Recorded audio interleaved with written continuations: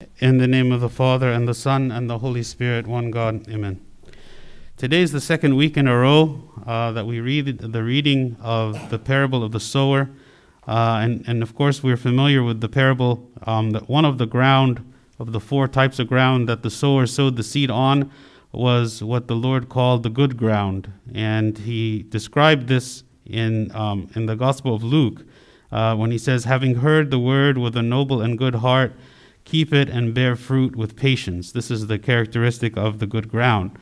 And each of the types of ground has some kind of a problem, has some kind of, when the word of God lands on it, they're not able to bear fruit. There's something about the ground that prevents the seed from implanting and growing and flourishing and bearing fruit with patience all the way to the end. So today we're going to discuss this question is it possible for the ground to change? Because sometimes when we read in this parable, we say, okay, well, there's a bunch of different kinds of ground, and then we look at ourselves and we say, well, what is my ground? What type of ground am I? Where, of course, that's important for us to understand who we are and what types of ground that we are. But at the same time, to have hope that it is possible for me to maybe start out as being, a ground that the seed does not implant in me at all, like the seed that landed by the wayside and the birds came and took it up, and to eventually change and to become the good ground, right? Because the work of the Holy Spirit in us is about transformation. It's about change. It's not just about me realizing that I have a problem and then saying, well, this is my problem and I can't change. The idea of Christianity is a transformation, is a new life, is that when we are baptized, that our old man dies and then we are resurrected and recreated again, right? So there's always going to be a desire and a goal and a target of wanting to change from being whatever we are today to wherever God wants us to be. So I'm going to speak a little bit about this change, and specifically two different points. The first one is, what are some of the factors in our life that support change? What are some things that help us to change? And then also, what are some things that hinder us from changing, right? When we look at the factors that support change, our focus is on trying to understand, why does God allow certain things in our lives to happen, right? Why does God allow certain things in our lives to happen? What is it our life experiences, and how does God use these life experiences in order for us to grow, to change, to become better and better, to become the good ground?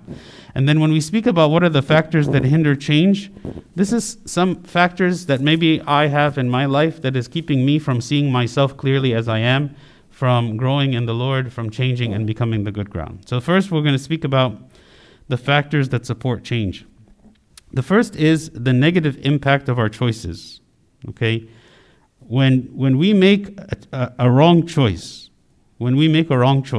okay, and then we see the results of that poor choice on ourselves, on our relationships, on our marriages, on our children, on any aspect of our life, that is when we begin to see that maybe there is something I need to change. Like, so for instance, if someone gets married and then they have constant conflict with their spouse because they lose their temper all the time, and whenever there's a conflict, it becomes a very, very big fight, and is actually threatening the marriage itself, right? That is a very big motivator, right, for that person to start working on maybe anger management and working on their temper and asking God to grant them calmness, right, in themselves and the way that they respond to things. Maybe when that person was single, it was not as, of course, it could be causing a problem, but it wasn't as severe and it wasn't affecting them as much as it is now. Or maybe the way that we deal with our children, someone who loses their temper maybe comes to the point of, wanting to harm their children when they get very, very angry, right? It makes them realize, like, this isn't something I can continue doing. It's something I have to stop. It's something I can't continue doing this. We see an example of this in the life of the prodigal son, right? This prodigal son, when he went away from his father's house, he wasted all of the money that he had gotten, all the inheritance that he had gotten on sinful living.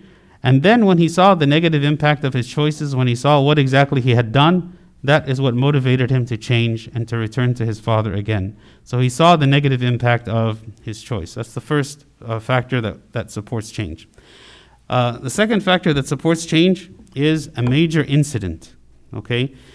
someone gets sick or someone loses a loved one, something that changes and shakes our life, that the things that brought us comfort, that the things that brought us joy in our life and happiness may be suddenly taken away, right? And we are searching for answers, and we are searching for something more permanent for us to place our trust in. When we feel like the things that we have placed our trust in, our friends, our finances, our health, the things that have been supporting us in our life is suddenly taken. And we no longer have this that we consider to be something we could trust and rely on day after day, something we imagined that we would never lose is suddenly lost, right? Some major incident that happens in our life that causes us to reevaluate what is actually important, causes us to reevaluate who I should be putting my trust in, who is the one that does not change, and instead of putting my trust on the things that can change from moment to moment and day to day. These trials that God allows in our life are to help us to see ourselves clearly, help us to grow in Him, help us to change, to become one of those three grounds, to become the good ground, right? This is the way that the change happens, one of the ways. Okay? A third factor that supports the change is a positive environment. A positive environment. When we have opportunities to have fellowship with godly people, okay, this helps us to change in a positive way. When I have good, when I have good role models, when I have a good environment around me, when I have good family around me, when I have people who are supporting me, when I have encouragement, when I am going to the church, when I'm participating in the sacraments, when everything around me is encouraging me and motivating me and reminding me of the Word of God, reminding me of the love of God, all these things are positive. If you read about King Saul at the very beginning, typically when we speak about King Saul, we think about all the negative things that he did, and disobeying God, offering sacrifice when he should not have, trying to kill David, being jealous of him. We think of those things. But if you read in 1 Samuel chapter 10, at the very beginning, right at the time, at the very beginning when Saul was to become a king, it says, "And it happened when all who knew him formerly saw that he indeed prophesied among the prophets, and the people said to one another, 'What is this that has come upon the son of Kish? Is Saul also among the prophets?'" At the very beginning here, Saul had this positive kind of environment. He had like a positive start. He had a good start. We also should try to put ourselves in a positive environment as much as we can. We should try to be in fellowship with people who believe the same thing that we believe, who promote our faith in the same way that we have faith, right? In Hebrews 10:24, it says, "And let us consider one another in order to stir up love and good works, not forsaking the assembling of ourselves together, as is the manner of some, but exhorting one another," right? Not forsaking the assembling of ourselves. Why? Because the more that we are in assembly with ourselves, the more that we are in the presence of believers, what should happen is that we are reminded of the love of God, that we are reminded of our purpose, that we are reminded of the laws of God, that we are reminded that we should be obedient to God, that we should be joyful, that we should be living in a certain way. All this is part of the positive environment when we come and we, as the body of Christ together, we serve the Lord, we pray, we have fellowship with one another, right? This is a positive environment. This is what we need to focus on, is always spending time with those who are believers. When we spend a lot of time with people from other faiths or people who are atheists, not saying that this is a sin, but the more we put ourselves in environments like this, the more we begin to doubt, the more our friendships become shallow and superficial, because they are not built upon the rock. They're not built upon the truth. They're just built upon superficial things, right, in a friendship, not on something that is deep. The fourth factor that supports change is experiencing the love of God, right? What caused the change in the life of the Samaritan woman? She had this positive experience with the Lord. Like, she met with him, and he spoke to her, and he spoke to her not any words of condemnation. He spoke to her only words of patience and love and kindness, and offering her more than just, definitely more than the water that she came there to draw. Also, Zacchaeus, right? What is it that caused Zacchaeus to repent? It was the love of the Lord. That the Lord is the one who found Zacchaeus and said to him, today I will dine at your house, right? The Lord is the one who sought out Zacchaeus and told him, I'm coming to your house today, right? These positive experiences that they had with the Lord, when they experienced the love of God, how much God loved them, even though that they were sinners, this is what caused them to change, right? So sometimes just seeing, meditating, contemplating on how much God has sacrificed for us and given up for us that we do not deserve, this can be a motivator itself to change. When we see how much God gives us and blesses us, not because we have done good, but even though we have not done good, right? We see the love that God has for us. If we meditate on this love, it helps us to change, helps us to grow and become the good ground that the Lord is speaking about. Okay, so what are some factors then that hinder the change, right? Maybe factors that keep me from changing, factors that keep me instead rooted in wickedness, or rooted in evil, rooted in bad habits, right? Some things that are preventing me from change.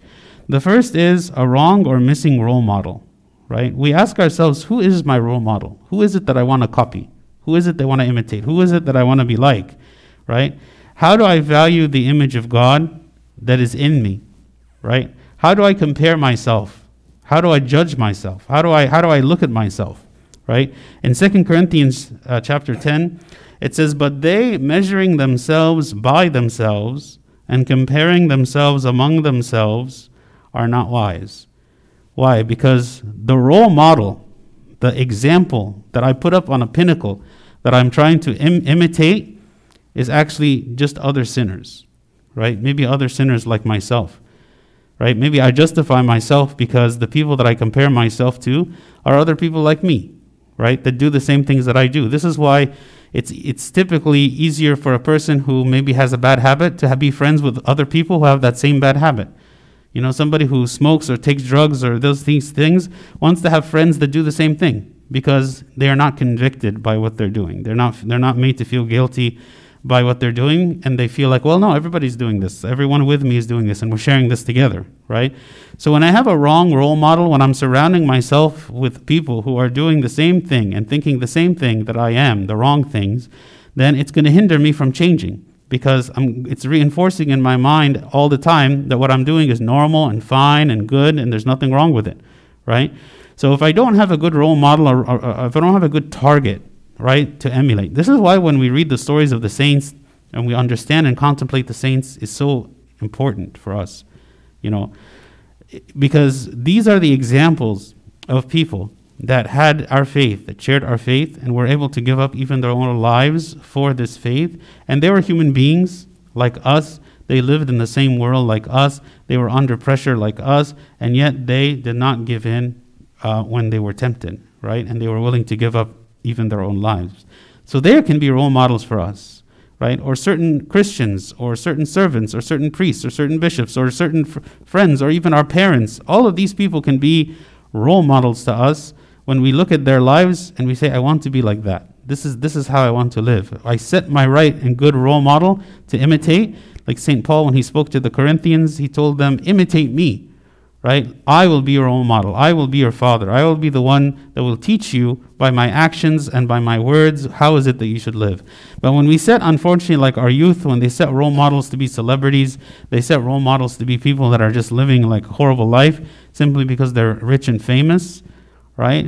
This is a surefire like path to destruction, right? Because who is it that I'm trying to be like? I'm trying to be like these superficial people instead of being someone who is godly. The second factor that hinders the change is avoiding the mirrors. Avoiding the mirrors. The mirrors are the things that allow me to see myself, right? Like when I look in a mirror, I see myself. If you get up in the morning and you try to get ready without ever looking into a mirror, you will most likely, when you walk out the door, you won't look right. There'll be something that you didn't notice about yourself, right? We have to look in the mirror in order to get ready, right? We have to look in the mirror in order to groom ourselves and to brush our hair and to do these things, because unless we look in the mirror, we don't know what we look like, right? And so people who avoid the spiritual mirror are the people that don't ever want to examine themselves, right? We never want to look and really see what we look like spiritually. St. Augustine, he said, if you believe what you like in the Gospels and reject what you do not like, it is not the gospel you believe, but yourself. Okay, what does that mean? It means the gospel is the mirror, right? The word of God is the mirror. When I read the gospel, I'm looking at the mirror, and the gospel is going to tell me who I am, right? And there's some things that I might find in that mirror that are good and that I like them, and there's some things I might find in that mirror that are not good, that I do not like them, okay? And so some people, when seeing the things they don't like, they try to ignore those things, right? They avoid those things. They don't want to like really think about those things, right? And this is what St. Augustine is saying. If you reject from the word of God what you do not like, okay? If you reject what you do not like, then what is it that I'm really believing? Am I believing in the word of God? No, I'm just believing in myself. I'm making up my own criteria, my own standard for what is right and wrong, right? And not using what is God's standard, what is God's criteria. I can ask, what other mirrors are there, right? Other than just reading the Bible, what other mirrors are there? Our Father Confession is a very good mirror, right? Because he cares about us and he sees us objectively and he has experience and he can tell us what are the problems that we need to work on, okay? Other people, like our friends, good friends, could be a very good mirror. Our parents could be a very good mirror, right? There are a lot of things that if we take seriously, they can be a good mirror to us, right? And the example of King David, when he was blinded to his own sin with Bathsheba and killing of her husband, all throughout this story, he was not looking at himself at all. It's like he completely closed his eyes and he did not see in himself all the things that was wrong. But when Nathan the prophet came and he told him the story, right, about this poor man who owned a sheep, and the sheep was taken from him by this rich man, and it caused King David to be furious, right? And then Nathan told him, you are the man, you are the one who did this, right, that committed this sin. And at that moment, King David, it's like he opened his eyes and he saw the mirror, right? And he saw that this was a reflection of who he himself was, what is it that he had done, and this is what allowed him to change. This is what allowed him to fix what was done, to repent of his sin. So when we do not look in the mirror, right, it hinders us from changing. The third is the hidden ego, right? The ego is a master that resists any change to become more like God. The ego doesn't want to be like God. The ego wants to stay the same. The ego wants to be very self-focused. The ego only cares about what's best for me, what feels good to me. It doesn't want to sacrifice. It doesn't want to give up anything. It doesn't want to admit that there is wrong. It doesn't want to admit that at all, right? How can we tell if the ego is a problem for us, okay? The ego manifests itself, this hidden ego that's inside of us. The ego manifests itself when we blame others for our faults. That's one example. Right? When I do something wrong and I refuse to admit it and I want to make up excuses for myself, this is the ego. The ego is manifesting. Instead of when someone comes and tells me that something was wrong, my first instinct is to defend myself even if there is no defense, even if it is completely, what I've done was completely wrong and it's my fault, right? What keeps me from change? My ego, okay?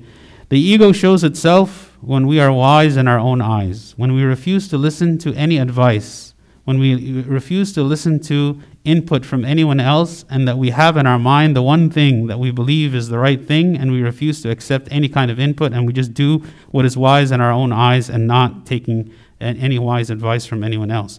And then finally, the ego shows itself when we depend on our own efforts to make it a change. The idea, again, like I said at the beginning, is the change is through the power of the Holy Spirit. The Holy Spirit is the one that makes the change in us, not because we are really good, not because we are very clever, not because we've read a lot of books about how to change, right? Those things are good, but those things are not sufficient in themselves to make the change. God is the one who wrought the change in us, okay? The fourth factor that hinders our change is a lack of commitment, okay? Maybe many people, many of us, we start on the journey of making a positive change. And that positive change could be in any way. like any like New Year's resolutions kind of things. Like any type of positive change that we want to make in our lives, okay, we say, this is what I want to do, okay? But then over the course of this road, because we don't have commitment, we lack the seriousness to continue to the end.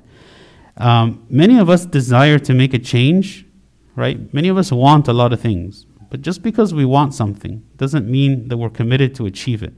Because something that we really want is something that we have to sacrifice to achieve. And the question is am I willing to sacrifice or not?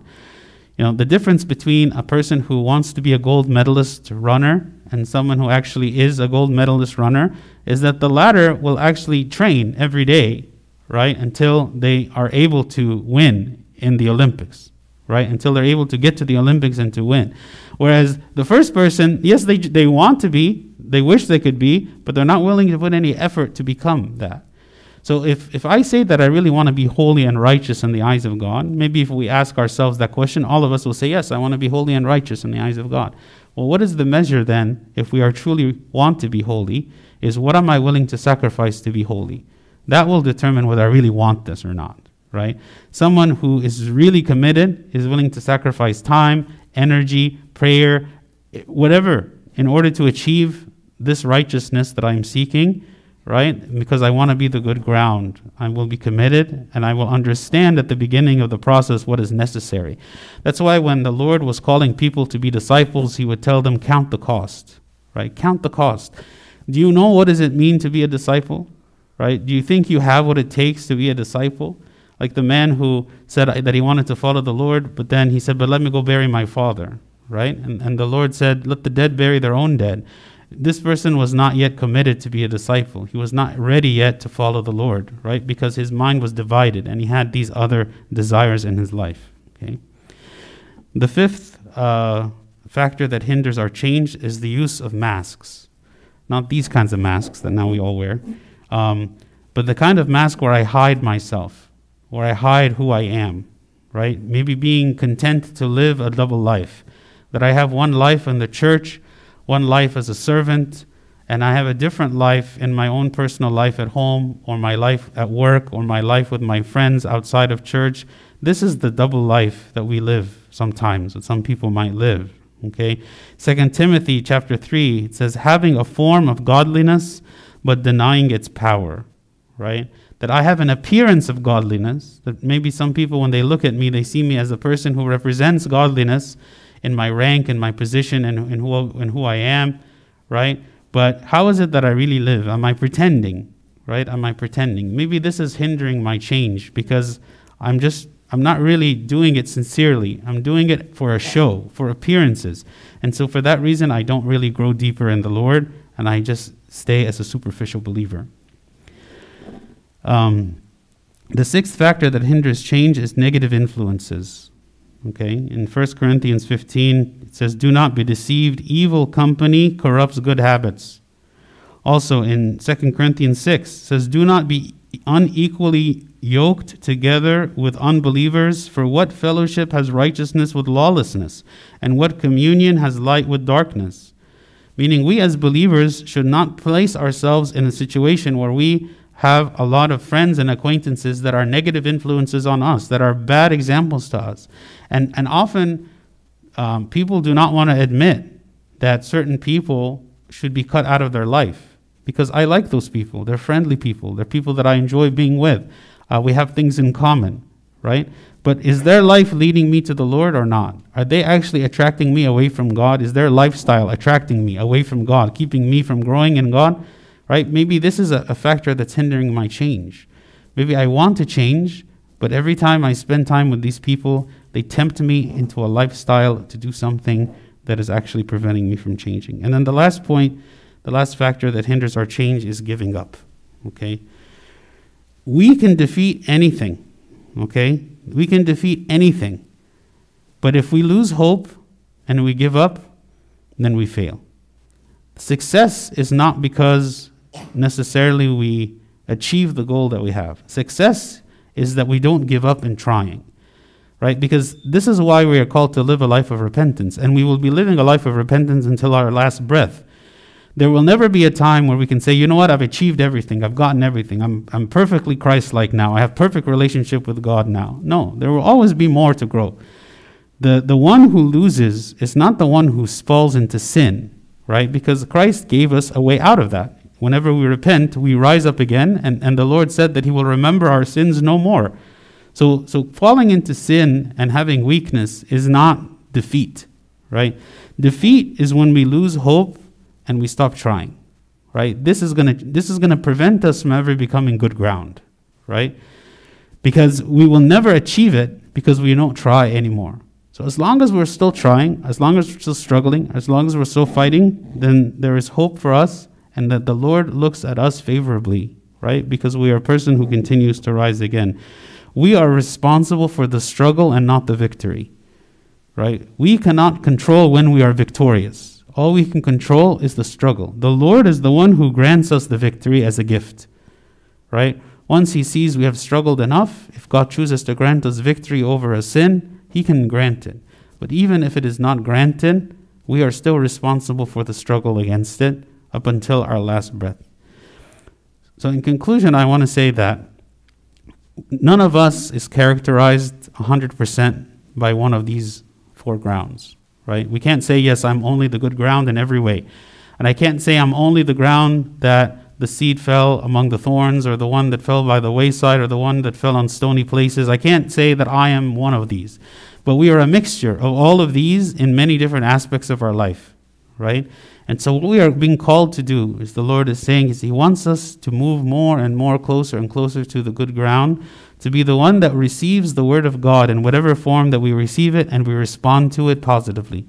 We respond to it with repentance. We respond to it with joy. We respond to it with action, right? To become more and more the good ground that yields the crop 30, 60, and 100-fold, as opposed to remaining stagnant in one of these other places without any attempts or trials to grow, to overcome.